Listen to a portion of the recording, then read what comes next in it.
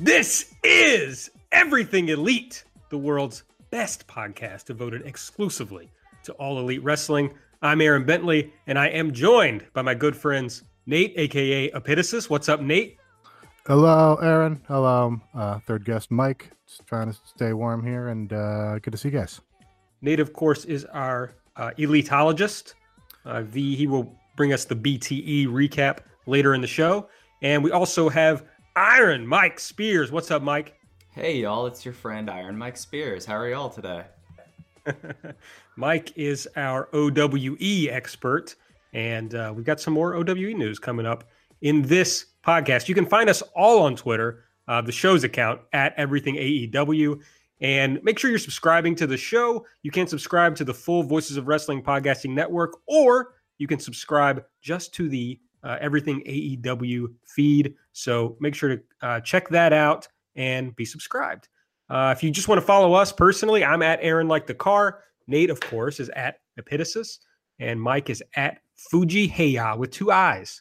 So make sure you're following the crew. And don't forget about our other buddy, Aaron Taub, at AP Taub.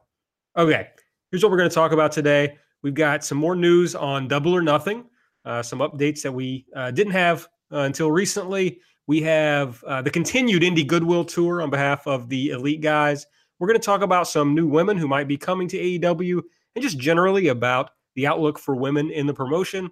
Like I said a second ago, we got some more info on the AEW-OWE relationship, and Nate is going to break down being the elite for everybody. But let's get started with what we know now about Double or Nothing.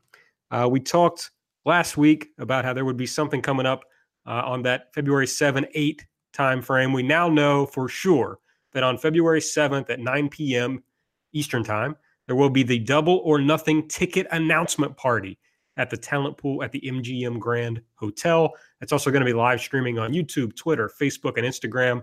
And we've heard that there should be some new talent announced there. And why we know about this is that the Elite guys have started a new video series. I think it's The Road to Double or Nothing.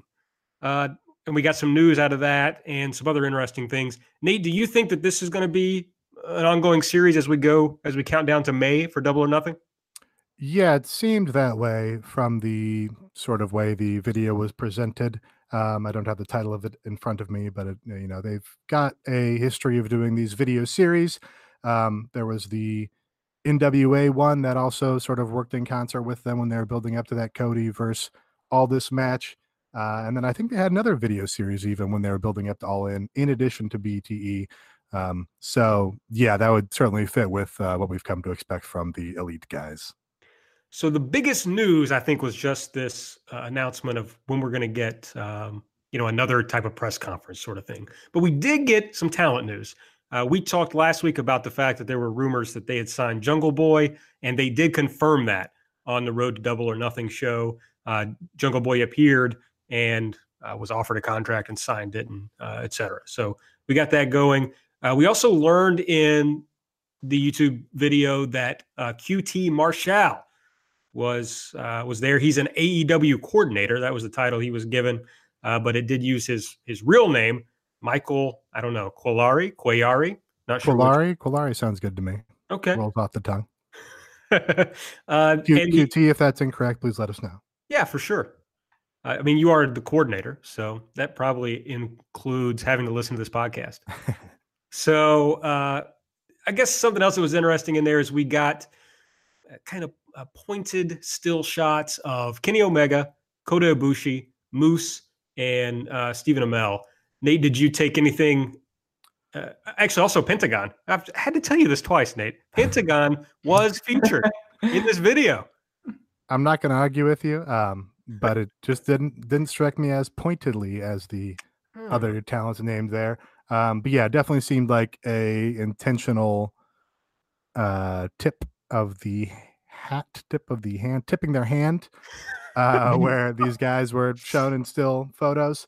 In particular Moose. And then we had a lot of chatter after the fact that suggested that, maybe Moose is somebody they're looking at. Maybe Moose is somebody that has a out on his current contract with Impact. So Yeah, again, they usually don't show you something in these videos of theirs unless it means something. Right. Like Moose is one of the only people with a remaining actual salaried contract with Impact Wrestling. I saw this on Fightful.com where they had a page of contracts that were known and Moose is listed. So it's interesting that they were very pointedly showing him when you had people that were already kind of in the elite fold. I mean, of course, Kenny Omega, Kota Ibushi, and then Stephen Amell, who that was kind of a surprise. That felt like that after he got injured and all this, that might have been it for his wrestling career. I can't imagine a lot of his productions in the era would be happy if he got injured again doing wrestling. He might just be a boutique wine coordinator for AEW. Okay. On the table for Steven. But the Pentagon thing wouldn't be too surprising in that, we have heard that if the Lucha Underground thing gets resolved, that AEW is a real contender for Penta's services. And there may be something going on we don't know about yet. But I did think it was interesting that they focused on those specific people. Now, as far as QT goes, we have known about his involvement. He, of course, trained Brandy Rhodes. And our understanding is that he is involved with a wrestling school that the elite guys, that All Elite, I'm not sure who, but that somebody affiliated with them has purchased as presumably a school to use for training going forward. But that's kind of all we know about that at this point. Yeah, I think the term I've heard bandied about is the Nightmare Family. We saw those exact words, I think, on the nice tracksuits that Cody had it all in, and you can sort of see some of the players that were there. Glacier was one that everybody jumped on immediately and recognized. And yeah, just today, almost within the last hour, we heard that WWE had signed Jeff Jarrett to a role in their company. And interestingly, he was somebody that was also with Cody at All In. So, the competition continues. Now, another thing I thought was interesting in the video was that people made a lot of noise about the fact that there wasn't video from All In being a leader in any of this other, the build up to All Elite Wrestling. There were still photos from All In this video. Is there anything we can make of that? I don't think so. Like, at least in my opinion, from what was known, the reason why they probably didn't have the footage rights was because that they used Sinclair equipment, and they probably negotiated that. And with the All In 0 Hour, who knows? Like, it could be a WGN America thing where they own the rights to it. I mean, it's kind of common for this kind of stuff to have right holders holding this, so the stills just kind of made sense, at least for this context, to me at least. Nate, did you think of anything different about this? No, that's in line with what I would think. All In, the footage is probably owned by Ring of Honor. They had the Ring of Honor equipment. They made a deal with Ring of Honor to have it on Honor Club and everything. So stands to reason that ownership of the footage was probably a term one way or the other on those. If you recall, the 0 Hour stuff is not on the Ring of Honor site, probably because WGN America probably owns that, if I were to wager. So yeah, that's why you see still photos in these videos. And it really goes back to in earlier BT videos. They, of course, weren't using Ring of Honor video footage because the talent didn't own the footage. So that's why they'd use fan cams and stuff. I would probably suspect that fan cams are a little more of a gray area as far as the permissibility of having somebody repurpose that for their own YouTube show. But yeah, still photos are going to be considerably easier for them to obtain the rights to, because you're going to have independent photographers, and they probably had their own photographers there shooting at the time. That's a fair point. I mean, yeah, we don't know. The photos could have been taken by anyone. It doesn't necessarily have to have come from the footage. So yeah, you're exactly right. Okay, well, that's what we learned from the new Road to Double or Nothing video. The Indie Goodwill Tour continued in Waterbury, Connecticut. Don't know a lot about what happened there at New, but it seems like it's the same thing that has been going on as they show up. They generally save Joey Ryan, and basically, it seems to me that you were right, Nate, last week, that they're just kind of trying to build up. I've said goodwill several times, but they're trying to build up goodwill with these indies, and more importantly, I think with the indie fans. to remind them that, like, no, we're not, just because we're with this big company now doesn't mean that we're any different than we were. So still like us and buy our stuff, please. Yeah, New makes sense as a place for them to appear. We know Cody worked dates for them. Young Bucks worked a lot of dates for them in the past, and they would even do like signing appearances while they were under Ring of Honor contract. And Kenny Omega also had that match with Phoenix and New, so totally fits in with them having connection there. And then we just saw on Twitter them teasing very heavily that they're going to be at the Macaloon Productions show this weekend in Atlanta. I think it was Matt Jackson and Cody were the ones particularly explicit about it on Twitter. But yeah, you've got an SCU versus Lucha Brothers match on that card. So I expect we'll see at least those two there. Well, who knows if it's going to be the whole crew again or if they're going to continue sort of splitting these up and taking these dates in shifts. Yeah, here's my thing about this. It's like it was cool when it started, but it's getting kind of boring in that they tell everybody when they're coming and where they're going to be. Like, which you're going to get to in BTE when they do these like very obvious tweets to say that they're in Seattle, even though they're saying on this video that they're making like, oh, we're going to hide out and we want it to be a secret. Well, then make it a secret, right? Like, why all the fanfare instead of just, showing up in random places occasionally? I think that would be more fun. Yeah, I promised Cubs fan that I'd mention that. They do in this week's BTE that we'll discuss, talk about how they want it to be a surprise and how they want no one to know. And so they can, have the big pop when they make the surprise appearance. And then literally 2 seconds later, they send the tweets, which made it extremely obvious that they were going to be at Defy. I wonder if they would be doing that if these were already sold out shows. I don't know how Defy does, but if you're booking SCU and the Elite are coming to support, I wonder if as a promoter you're like, hey man, we got 100 tickets left. That's an easy 100 tickets gone if the Bucks tweet that they're showing up. So would be interested to see if there's any correlation there. That's a fair point. Maybe they're trying to help move tickets, but be a little coy about it. That's fair. What do you think, Mike?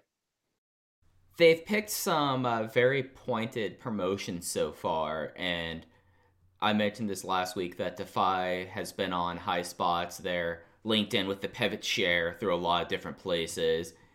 New was on high spots. They did the live stream of the Phoenix versus Kenny Omega match. And then you have Macaloon Productions, which it's in my area. I live about 2 hours outside of Atlanta, and the only thing I knew about Macaloon Productions before this was that they were the ones that did the bar fight between, I think it was Tom Lawler versus Ken Shamrock. So it's interesting that this is an promotion that they don't really have very many links to. Yeah, Cody is in the greater Atlanta metro area.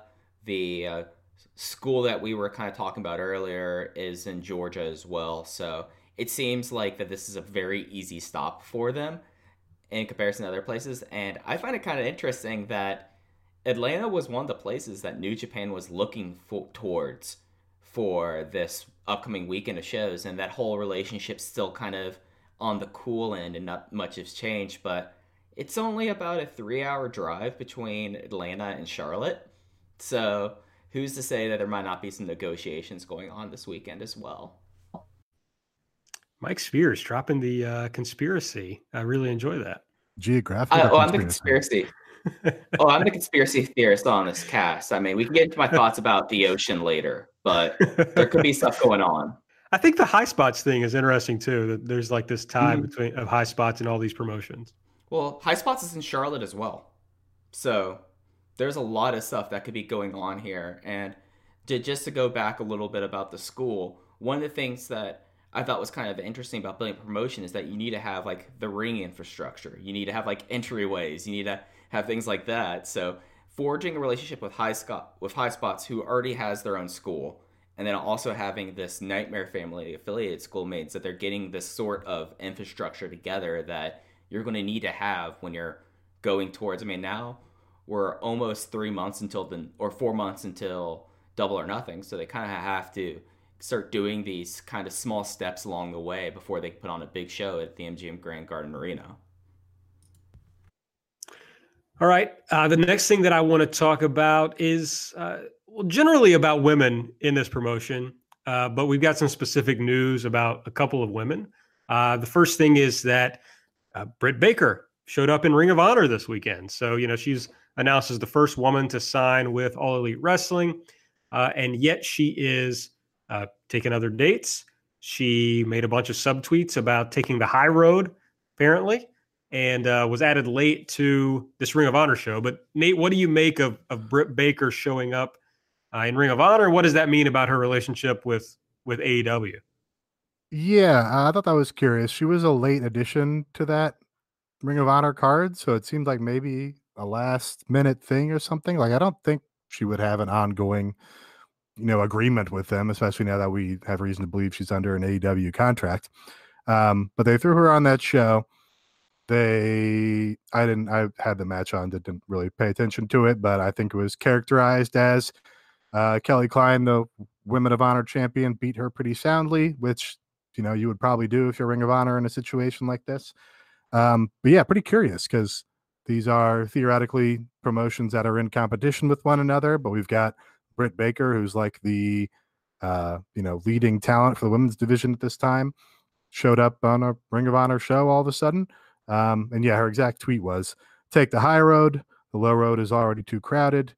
And then she is looking to fill other dates. She's got February 9th open, March 16th open. So, like we said, we think these talent contracts with AEW at this point are more like genuine independent contractors than they are, or than the WWE tends to use. Also worth noting, if you're checking out Britt Baker's Twitter account, big Nancy Pelosi superfan.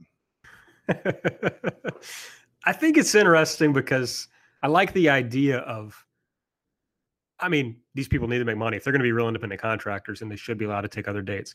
I do like the idea of holding folks out until their big show, so you're kind of like, oh, I haven't seen any of these folks wrestle in a long time. But at the same time, it may be that AEW needs to maintain some sort of goodwill with Ring of Honor because they may try to work some sort of triumvirate that involves New Japan if New Japan doesn't want to completely cut off Ring of Honor. So maybe in their best interest to be nice to Ring of Honor when they can be. The other women talent that we've kind of at least been hearing things about, the first is Bea Priestley, reportedly turned down an offer from WWE. The initial report, I believe from Dave Meltzer, was that she had signed with AEW. He kind of backed off of that. It seems like that there's something close there, at least, right, Nate? Yeah, Dave reported on one radio show that she was signing with AEW, and that the WWE had also wanted her. And then the next, radio show was like 2 days later, and he said, "Oh, well, the deal's not done," but she turned down the WWE. So stands to reason. But we had like a little dust up with Bea and the other talent that looks to be maybe in the pipeline, that being Sadie Gibbs, who of course famously got into it with Will Ospreay on Twitter over the last couple of days, who we know to be Miss Priestley's significant other. But yeah, just watching Twitter, literally a Sasuke special by Sadie Gibbs went viral, and soon thereafter, basically all the AEW talent followed her, and Mookie Ghana retweeted it, and you could very rationally, reasonably surmise that, somebody posted the GIF in their little group chat, and now she's on the AEW radar. So looking to see if one or both or either of those ladies show up to see this ticket announcement party where Brandy Rhodes has promised new talent. Yeah, so there's a few things that are interesting here. One, I guess I hadn't really thought about the Bea Priestley connection there with Will as far as the drama goes. If you missed out on that, basically Will did a tweet where he's like, I reached out to two women who were going to Japan, told them I really didn't think they were ready, but blah, blah, blah. And one of them really proved me wrong or whatever. Very pointedly saying that, one of them, he was right, that she wasn't ready. And it became pretty obvious quickly that he was talking about Sadie Gibbs, because I think he actually mentioned or tagged Bobby Tyler in the tweet, who was the other English talent on the most recent Stardom tour. So he posted that, and Sadie publicly went back at him, saying that she had done well in Stardom, and she only had to leave early because I believe a grandparent of hers passed away, and she had to come home. There is some. This isn't a Stardom podcast, but there is some debate about what happened there, with why she left or who allowed her to leave or whatever. But so we got that going on. But the other thing that I think is interesting about this is that there's this clear Stardom. I don't know if it's a relationship, but there's a pipeline of sorts in that Brandy worked there, clearly made some connections. Bea's worked there, and now Sadie Gibbs is working there. I even saw that Matt Jackson, I believe, responded to one of Sadie's tweets about her dust up with Will and said, "Well, we all like what we saw." That's I thought that was curious because you're kind of shading Will a little bit with that tweet by Matt, but they're relatively savvy as far as they sort of know which way the wind is blowing on Twitter, and they're gonna follow the current when they're available to, or when it's an option for them. As anyone does, they've probably gotten mad on Twitter a couple times, but yeah, that was an interesting thing to do. Will, maybe take Juice Robinson's example, and just, what good is there to be done with tweeting? Very little. Yeah, delete your account, my man. But the thing to me is that Brandy appears to be tied in with Stardom, right? So one thing Will said was that he was getting this info about Sadie not doing well in Stardom from someone connected to the promotion. Probably his significant other. Yeah. Okay. Yeah, maybe true. But who do we think Brandy is getting information from about Stardom talent? But I just think it is weird that one side would be like, "Oh, we've heard great things, and we now like this person and are interested in them," and then Will's getting information from somebody in Stardom and saying, "Oh, actually, she's awful." I mean, I might wager a guess that literally famous GIF account Total Diva Eps is probably where they're scouting a lot of their talent. That's how people get on the radar, is TDE gifts them, and it bounces around Twitter, and then people know who they want to see. All right, maybe I'm overestimating the Brandy Stardom connection. Well, I think it's probably correct that Brandy is most familiar with Stardom talent out of all the Joshi promotions, and we know they had a interest in booking Joshi. But yeah, I mean, Sadie Gibbs, I think that was her first tour, and yeah, would have had to be watching it at the time, but literally, like, all the talent jumped on following Sadie Gibbs, within a couple hours of each other. So it's probably a pretty fresh thing. Now, the bigger picture here, I saw some talk about. Actually, I might be saying that when it was actually Nate who said this in a DM, and I'm just stealing his point.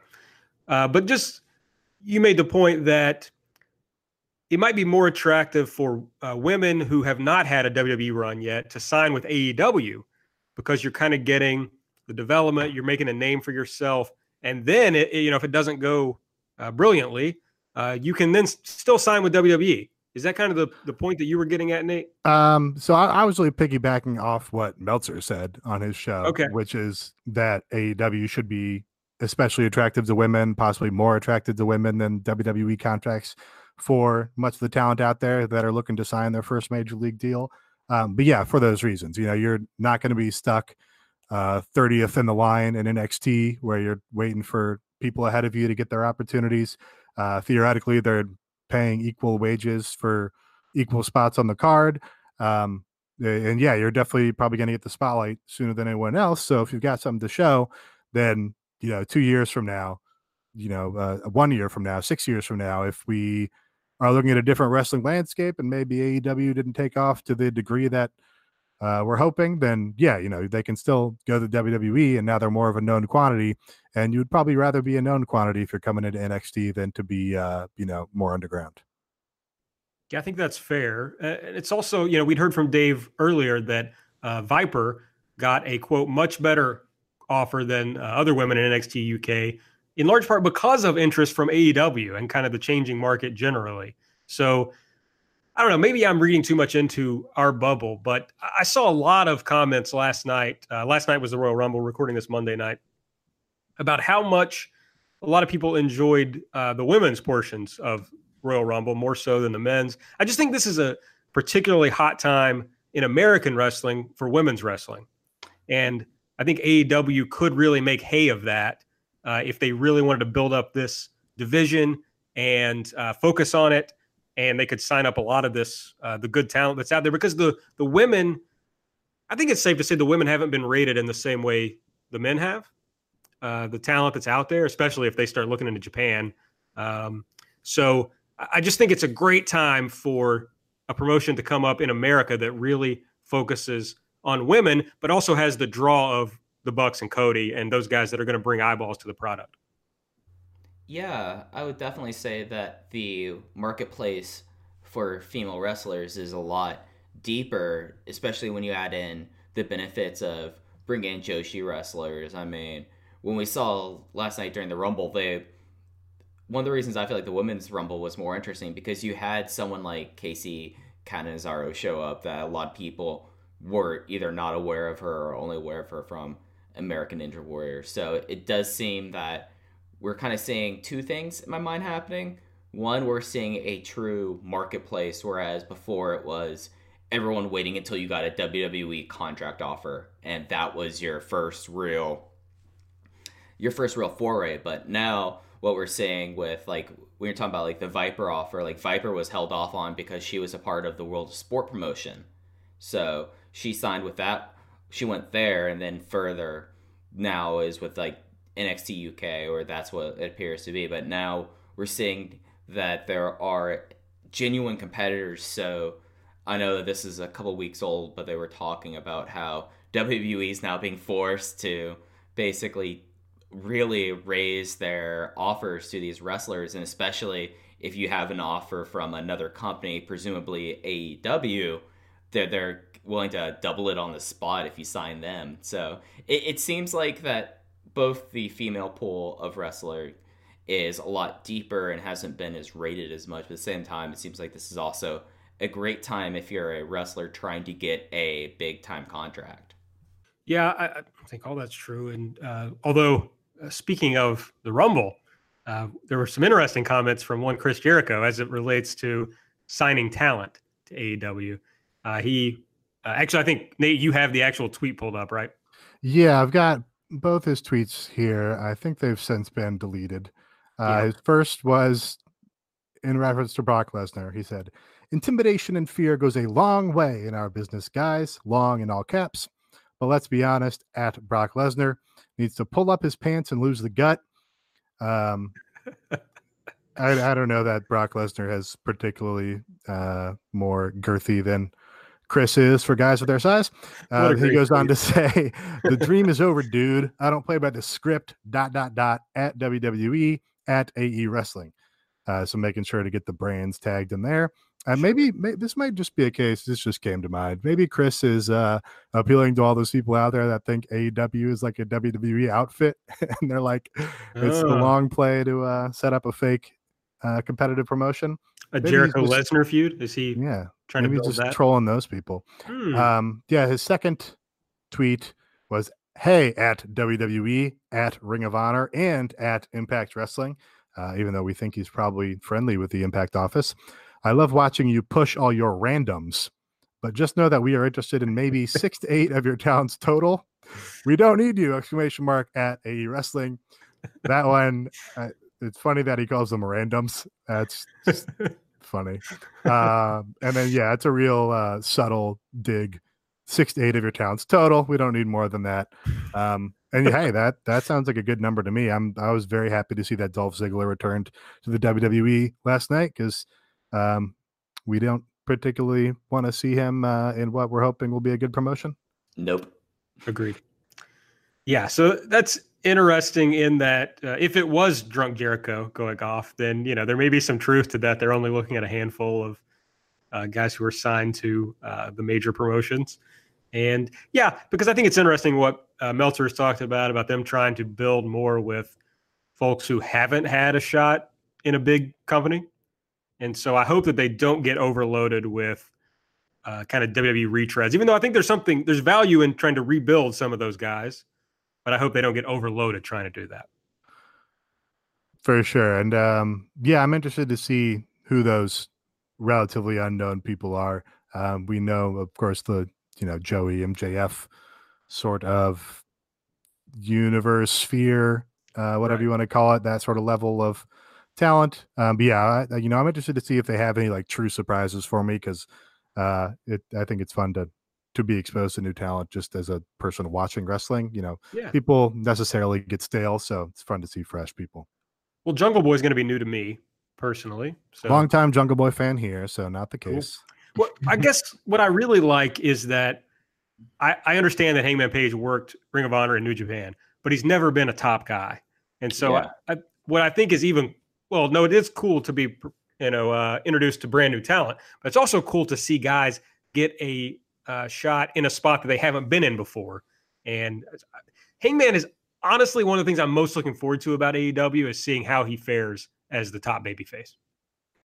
Yeah, and when Jericho talks about 6 to 8 people that they care about, there's only so many more spots in All Elite Wrestling in theory for those 6 to 8 people. So you're going to need to have someone like Hangman that you're going to build up and make into a star, and you're going to need to have these new up and comers like Jungle Boy and the OWE kids to fill out the undercard because if they're only going to go for so many people, you still have to figure out who's going to be your lower card guys, who are going to be your guys on the rise, who's going to be your budding ace like Page. So it's going to be real interesting to see if Jericho was just drunk tweeting and just didn't care, or if that was actually an insight into the All Elite strategy. All right. Speaking of those OWE guys, Mike, you got some info for us. I know Nuclear Convoy had an interview with Matt Jackson. So, what did you glean from that interview? Yeah, so this actually came out the day after our second episode. So this was published on the 23rd. And again, this is from Nuclear Convoy. He's kind of the go to person about OWE. And he had an interview with Matt Jackson, which talked about a little bit more in depth the All Elite side of the All Elite and OWE relationship. And it was not a very long interview, but it really kind of cemented the idea that with OWE, it's really like two groups that we need to talk about here. We have the Shima led Strong Hearts guys, which is a lot of the guys who I talked about last episode: T Hawk, El Lindemann, Takahiro Yamamura, and potentially the Rascals. And then you have the Chinese native talent, and he made a real kind of interesting point, Matt Jackson did in this interview, where he was really encouraging about the idea of having these having these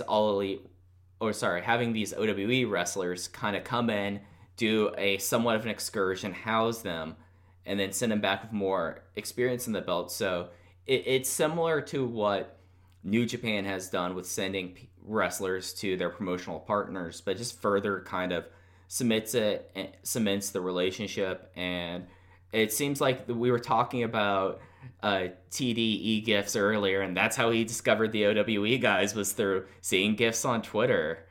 And he talks about his relationship with Shima that of course predates his New Japan relationship, and it's a really fun little interview. It's not super long, and it again kind of cemented some of the things that we talked about last week about they were working on securing visas already. Of course, now with the government shutdown being over, one can assume that the visas are going to go ahead, and how AEW is looking at working OWE cards in China. So that's going to be a real interesting thing as OWE kind of picks up steam over there. They have TV now, so it's a marketplace for All Elite to already kind of get their grips in it, where other promotions like WWE really never has gotten a grip into China. They've tried with the Chinese talent, and it just was pretty big failure.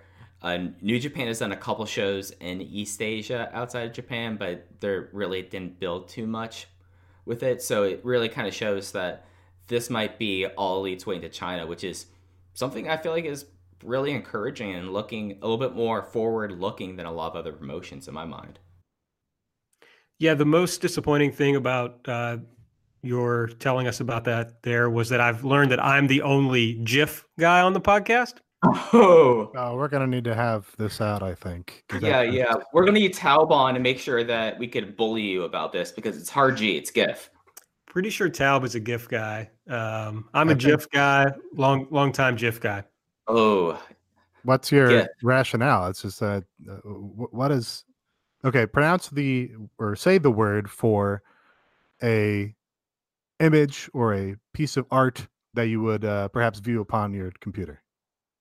A GIF? Is that what Okay, you're talking the about? full word.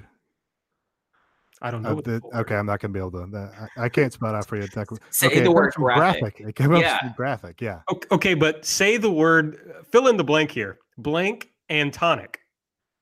gin and tonic. Okay. Yeah, man. That's a different.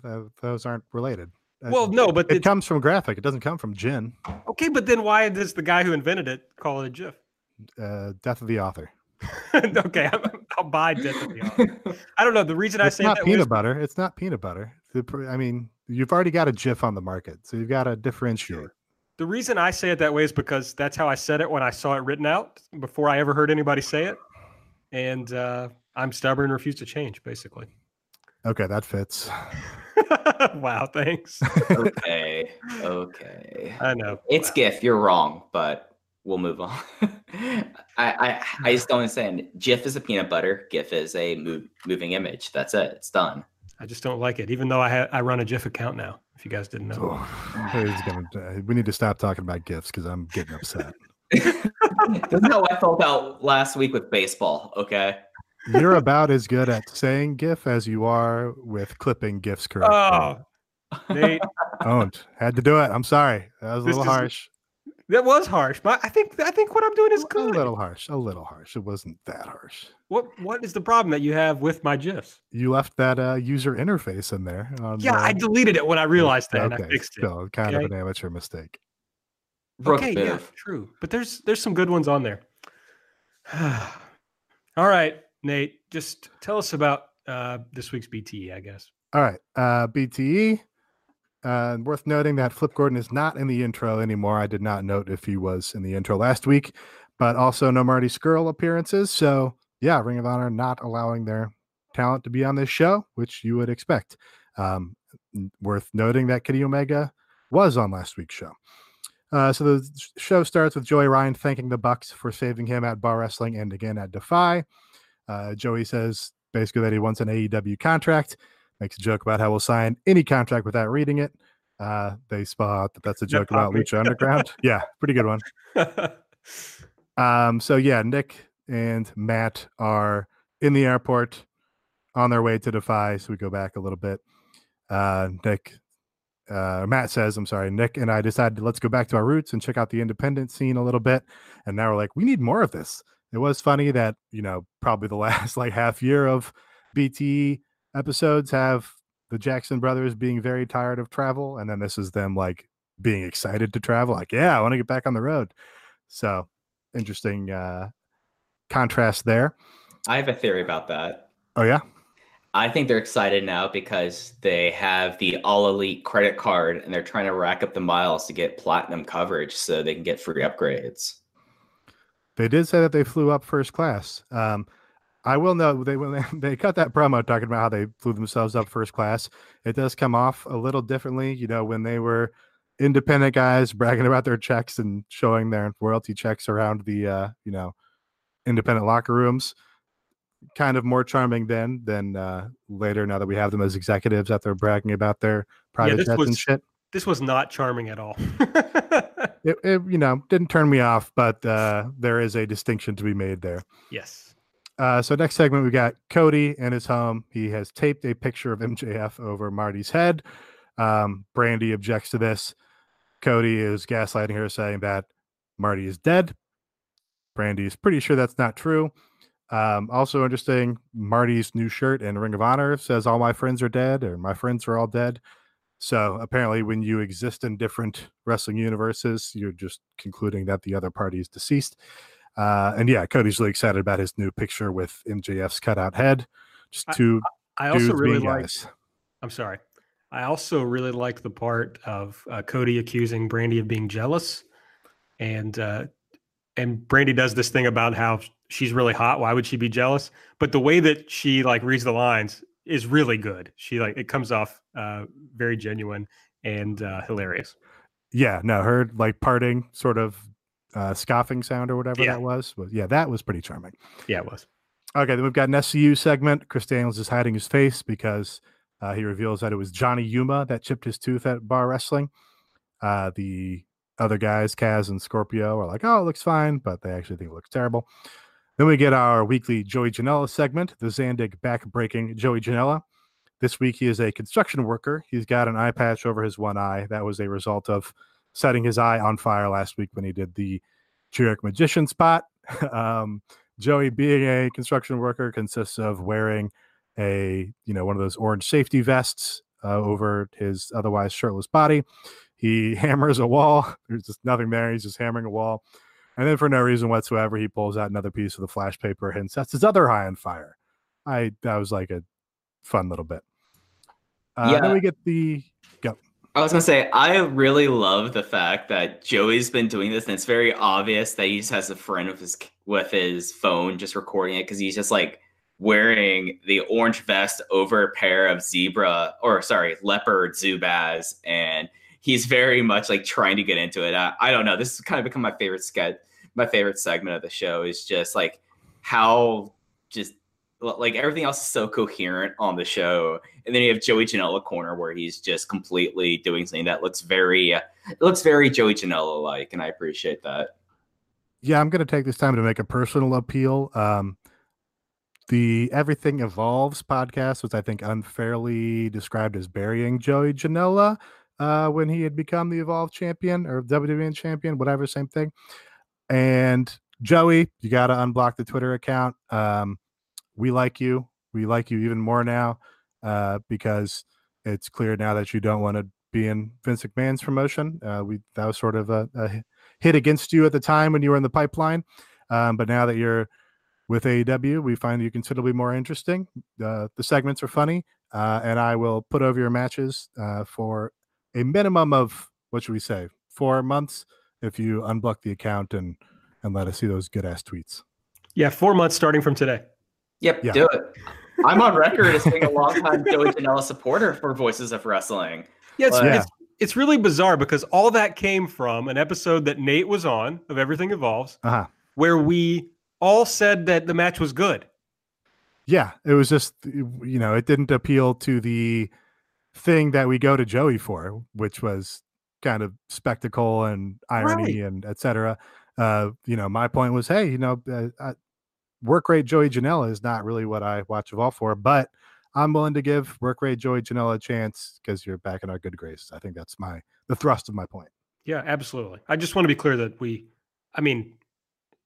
actually, that's not why we got buried. That's not why we got blocked. It was Bick stirring up shit is why.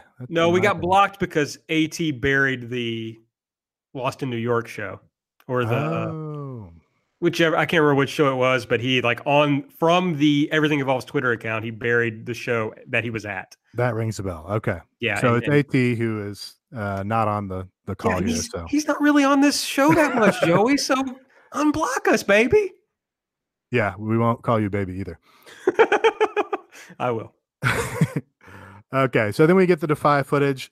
Interesting to know that they had like 3 camera angles when they had this. So I think they probably actually got the promotions feed in their footage. When usually when we saw it at Bar Wrestling, it was probably just Mrs. Massey out there with her own camera or something.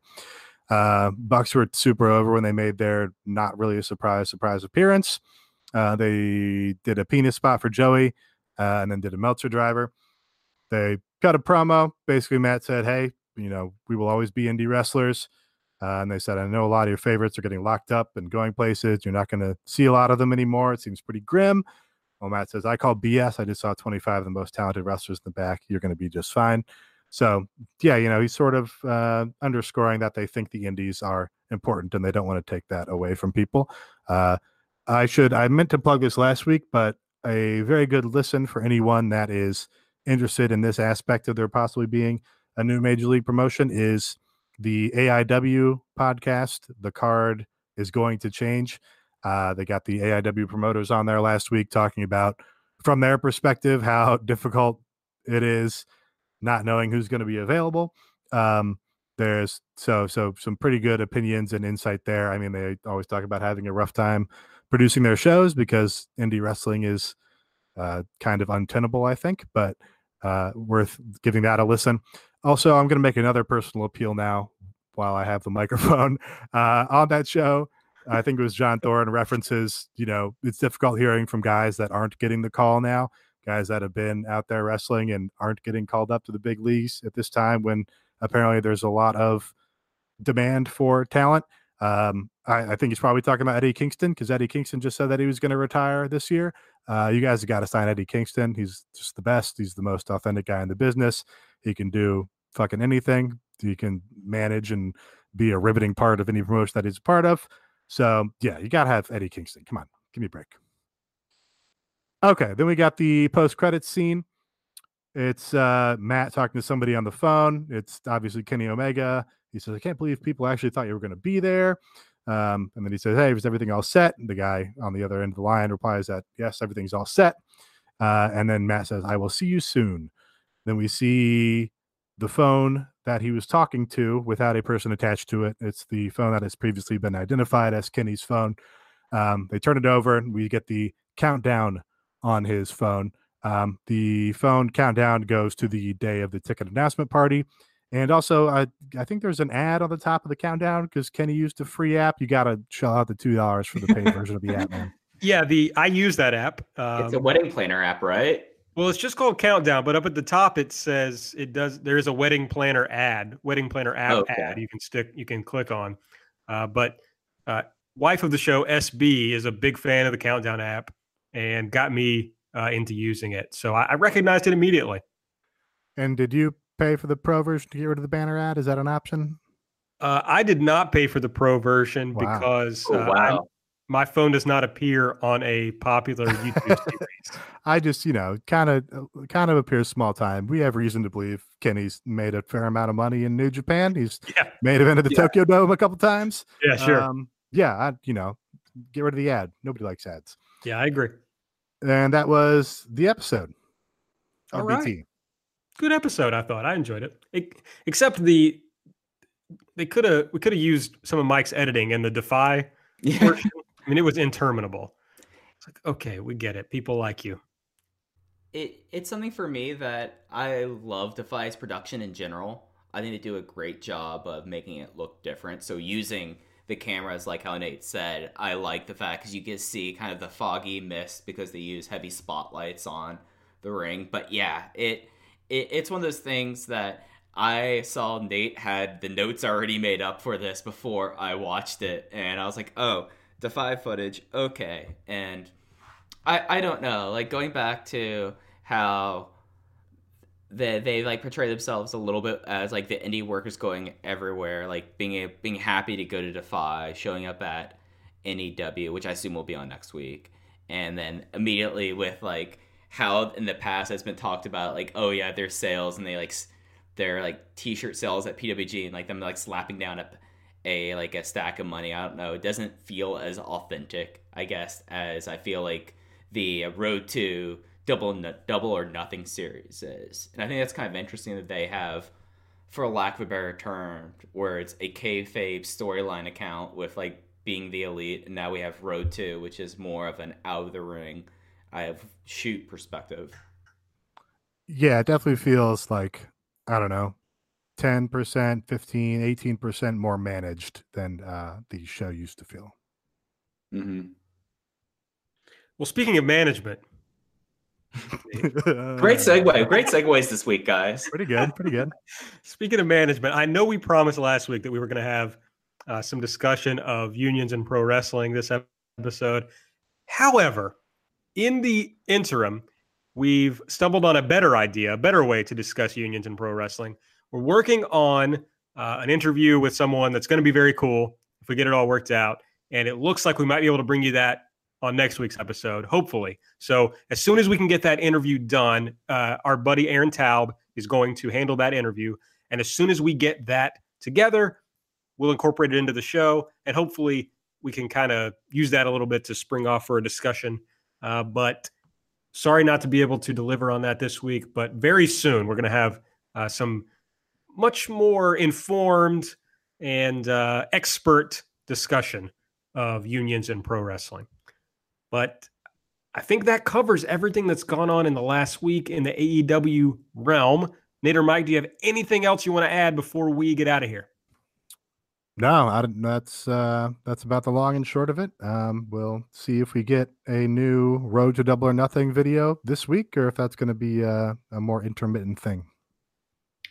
Yep, that's about it. I would like to say that we are mourning the loss of a very important Twitter account tonight, and WWE Mark Calloway is gone, and that's sad. But that's about it for at least the All Elite world. The Grim Reaper. Yeah, maybe we should take a moment of silence here as the outro. No, I still got to do our plugs. I'm sorry. After that, though, he's mad I got on him for GIF. I'm mad that you talk crap about my GIFs. I mean, I work hard on those.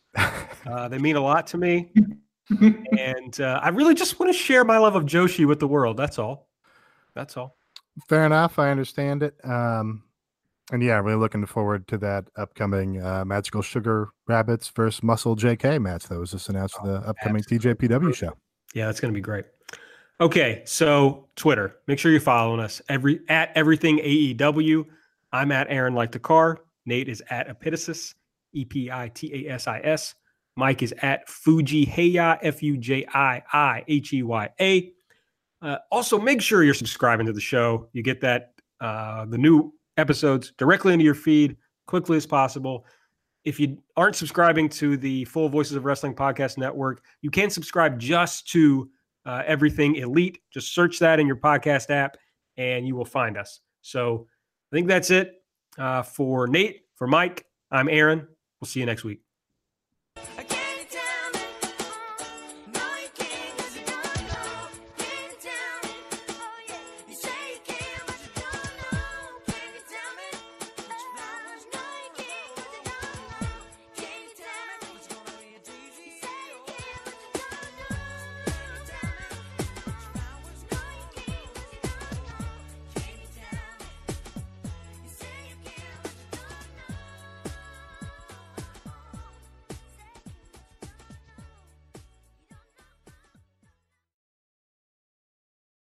Say goodbye to your credit card rewards. Greedy corporate mega stores, led by Walmart and Target, are pushing for a law in Congress to take away your hard-earned cash back and travel points to line their pockets. The Durbin-Marshall credit card bill would enact harmful credit card routing mandates that would end credit card rewards as we know it. If you love your credit card rewards, tell your lawmakers, hands off my rewards. Tell them to oppose the Durbin-Marshall credit card bill.